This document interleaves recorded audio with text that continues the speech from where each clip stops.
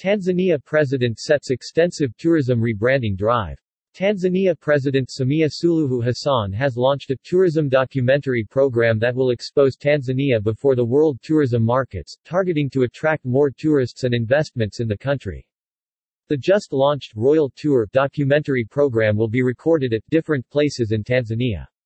On the tour, the president will join visitors herself, then take part to record the tour for global dispatch and circulation. The recording of the documentary that is meant to promote Tanzania internationally started on August 28, 2021, in Zanzibar, where the president is currently on an official visit.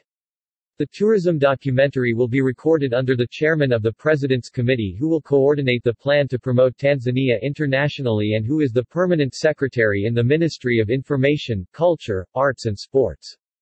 The president will show visitors different tourism, investments, arts, and cultural attractions available in Tanzania, reads part of the statement issued by the President's Office of Tanzania. Royal Tours program is intended to strengthen relationships between Tanzania and other nations, also to inspire tourism and travel cooperation between Tanzania, other nations, and organizations. President Samia said that the government has embarked on aggressive strategies to brand the country through promotion of available economic opportunities globally. After assuming the top office in Tanzania in March this year, President Samia said her government expects to raise the number of tourists from the current 1.5 million to 5 million visitors within the next 5 years.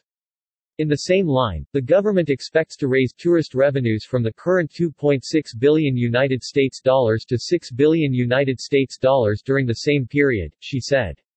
To achieve its envisaged targets, the government is now attracting hotel and tourism investments with diversification of tourist visiting sites, mostly the historical sites and ocean beaches, among other sites once not fully developed to attract tourists.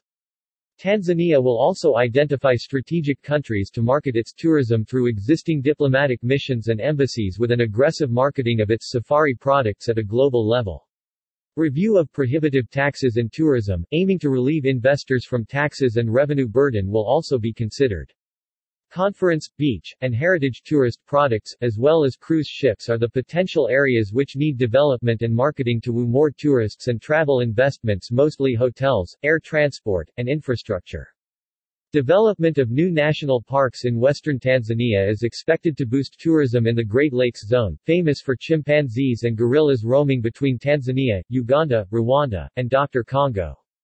New parks are also expected as well to boost regional and intra-Africa tourism between Tanzania, Uganda, Rwanda, Burundi, and the Democratic of Congo, DRC. Tourism is among the key economic areas which African countries are looking to develop, market, and promote for the continent's prosperity.